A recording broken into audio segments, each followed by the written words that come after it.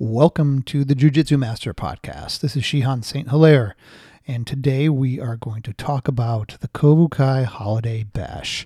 I figured it was a good time to do that, being it's that time of year. I'm recording this in December, and that's when we have the Holiday Bash. So, brief history. How did it all start? A long, long time ago in a galaxy far away.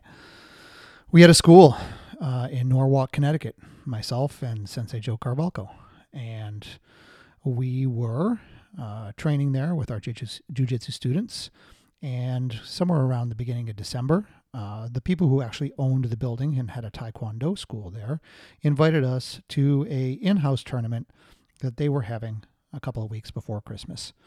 And we said, fine. I mean, we don't really know anything about taekwondo, and but, you know, we do kicks and punches and that kind of stuff, so why not? And so they invited us there, and we just proceeded to crush them, because as soon as they would start dancing around and starting to throw kicks, we would just, go in, clinch, throw them to the ground, arm bar them, choke them, knee bar, ankle lock, whatever we wanted to. And so it was a complete massacre. And so the following year, when it came toward the beginning of December, we were waiting for our invite to the in-house competition, and it did not come. We were not invited back. So we decided just to do our own thing. On an off night, we got together with everybody and decided we were just going to fight for an hour or so. And the rules would be, our rules. We would be able to just do whatever we wanted. So with that no rules fighting, we just put on some gloves and some mouthpieces and just went at it for a couple of hours. No rules. The only thing you couldn't do is poke somebody in the eye or bite them. Every other thing was a go. So the next year after that, we decided we would invite some local schools to join us. And we didn't get much of a response, but those who did, again, got crushed. So that's really how the Holiday Bash started. And we thought that was a cool name because, Holiday Bash can mean a party. And we were getting all bashed around near the holidays. So, 21 years later, we are still doing the Holiday Bash, and it's a great opportunity for all the Kobukai schools to come together and to, meet each other and to work out and, to go through the whole fighting and partying afterwards. So let's talk a little bit about how the bash is set up, because there is a formula for the bash. So the Holiday Bash usually starts out with myself or the other instructor leading the bash, giving the speech about safety. So, you have the option to only do Newaza or Randori. You don't have to go out there and just do full MMA type fighting. If you and your partner agree that that's what you want to do, then that's what you do. But we really, really, want people to get out there and punch and kick and, get people up against the wall and throw them down and strike on the ground and everything that it really takes in a real fight. So once those rules are out there, and they're sort of based on go as hard as you want to go, but expect it in return, right? So however hard you're going to hit that person across the way from you is how hard you should expect to get hit back. And so people have to make their own choices. We also remind them that the gloves we're wearing are only for the protection of our hands. They are not for the protection of that other person's face. Other than that, there's really no rules. If you want to kick somebody in the nuts, kick them in the nuts. Whatever you need to do is fine. We try not to get injured, although we have had some minor injuries. We've had a couple of broken ribs over the years, some broken fingers and toes, definitely bloody lips and bloody noses. But that's been pretty much it at the Holiday Bash, which is great, right? But that just means that people are understanding why we're there. And then I also talked about why we're there. So we're going through sort of a traditional Japanese rite called Shugyo, which is something that they do somewhere around the new year. It's sort of cleansing them to move into a new year. And, oftentimes it's just going to the beach in the winter in the freezing cold and, running out in the water and, yelling and screaming. And there's other ways that they do it. Some people climb, high mountains or whatever, but it's a very, very difficult physical challenge that you participate in to the point of complete exhaustion and being pushed way beyond where you think you could be. mentally and physically. And then after that is sort of this release of the party, right? It could be a big meal. It could be, drinks with friends. It could be some kind of celebration, but it's sort of that acceptance of your weaknesses and your mortality, and then celebrating, how wonderful life is. And just being there with all the people that just suffered through this thing with you. So of course that's the format that we use. And so it starts out, as everybody knows, has participated in the bash, with an incredible warm-up. I mean, we tend to go 40 minutes. That's the target, and we make it as hard as possible. All the instructors, participate. We're not just asking the students to do it, although we do keep an eye on the students to make sure they are doing it correctly. But we will do everything that you can possibly think of, push-ups and sit-ups and running and leg raises and, partner push-ups and partner sit-ups and, low crawls and, bunny hops and jumping jacks and literally every type of calisthenic type of exercise you could possibly imagine.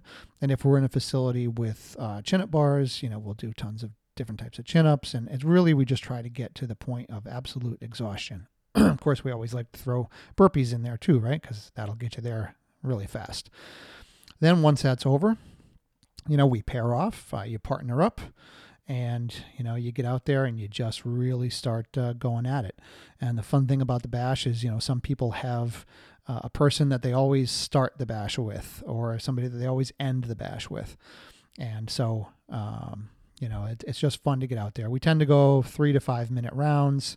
And then, once that's over, you move on to your next partner, and you just keep going and going and going to the point of extreme exhaustion. Now, along the way, there is the tradition of the sake bottle. So really how that started, it was really a long time ago. It might have been at the 4th or 5th bash.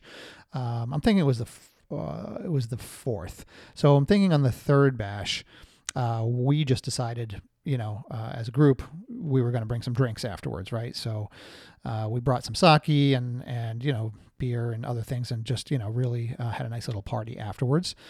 The next year, I brought a bottle of sake, and it was a Magnum. And somebody made a comment at the beginning of the bash, like, "Hey, if I tap you out, do I get to have that bottle?" And I was like, "Yeah, good luck," So we went out there, and I did not get tapped out.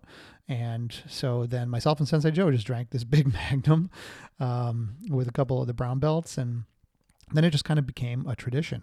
We would always bring a very good large bottle of sake to the bash. And, we sort of started this thing where we said, if you can tap out both myself and Sensei Joe, then you will win this bottle of sake. So this went on for 10 years, and neither, it never happened, right? There was never a bash where both myself and Sensei Joe got tapped out. So we always enjoyed the spoils, and sometimes we shared it if we were feeling great. And, somewhere along the line, we started, putting the kanji for Kobukai Jujitsu on the bottles and writing the year. And, I tapped out I tapped out Sensei or whatever. And those kind of became collector items over the years for the people that won them. Somewhere around 10 years or so, Sensei Tony Tortorella was the first person to tap me out.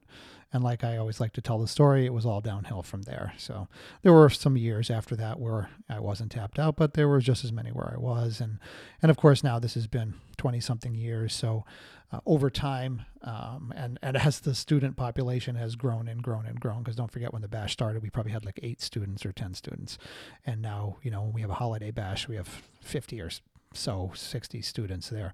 So we typically now will rotate through the newest black belts and say, hey, you are the ones that are defending the bottle this year. And we'll assign 2 of them. And then if both of them are tapped out, somebody will win the bottle.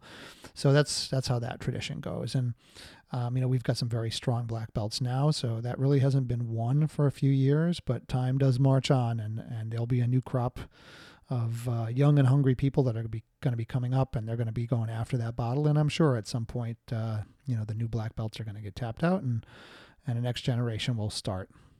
So then, of course, there is the after party, right? So after everybody's completely exhausted and had a great bash, we have a big party, and everybody brings food. So everybody's spouses and girlfriends and families are invited, and everybody brings their favorite dishes and all kinds of libations, and we really just hang out for a few hours and just talk and drink and eat, and things get a little crazy sometimes, which is all part of it, right? After that shugyo, it's that release, that party, that renewal. And there are numerous endless stories about bash parties. I'm not going to go into them here. I'm sure if you talk to anybody that's been to a bash, they can tell you all about it. We tend to ask people not to drink and go back on the mat, but occasionally that happens. So we try to make sure there's no injuries, and we try to make sure that doesn't happen, but it happens anyway. And then we've had some after parties at people's houses instead of in the dojo, and furniture has got moved aside, and people have been thrown around the living room, and all kinds of great things. We've watched videos of decades worth of past bashes that have been great to watch, and just listen to the stories of the people that have been around for a really long time. So it's where we really pass on those traditions and those stories, and that camaraderie is built between all the various students and instructors across all the schools. So this is a very short podcast today, but I just wanted to, in the spirit of the holidays and the spirit of the holiday bash, just send out a little message to everybody. Number one, to tell everybody how incredibly proud I am of everything that they have done in Kobukai Jiu-Jitsu, especially our instructors, all the time and effort that they put in every year into developing their students and showing up at class, rain or shine or snow or heat, and giving their all to our students. They are what makes Kobukai continue on. And they're the ones that go out there and put their butts on the line at the bash, right? I mean, there are plenty of schools out there where the instructors stop training and they get big and fat, and they stand there with their thumbs in their belts and they tell people what to do, and they just don't do it themselves. And our instructors are not like that, right? They go through the warm-ups, they lead by example, they get out there and they fight, they win and they lose just like everybody else, and I think that's really key. And then, of course, I wish wonderful holidays to all of the Kobukai students who train so hard. And I'll tell you, I have all the compassion in the world for how hard that you train, how much you sweat, all the tears that are involved behind the scenes, because I was there myself, right? Every instructor in your school has come up from zero, just like everybody in the school, just like every student. We know what you're going through. So, it is our pleasure to host this bash every year and let you be part of that tradition and let you feel what we felt over the past years, and then have that great party afterwards and make memories and stories. And then lastly, I really want to, say thank you to all of the families of the students and the black belts and the instructors, because you put up with a huge amount of time of, number one, them being away from home. Number two, having to, help heal their wounds, whether it's mental or physical, over the years as they move towards black belt and then past, and then to come and to watch your loved ones out there on the mat, getting hit in the face or thrown really hard on the ground or getting the wind knocked out of them or even injured. It's very hard for a family member to see that and to understand it, but to understand how important it is to that student or that instructor. So again, to all of you out there, the instructors, the students at Kobukai Jiu-Jitsu, I really wish you a wonderful holiday season, and I can't wait to see you at the next holiday bash.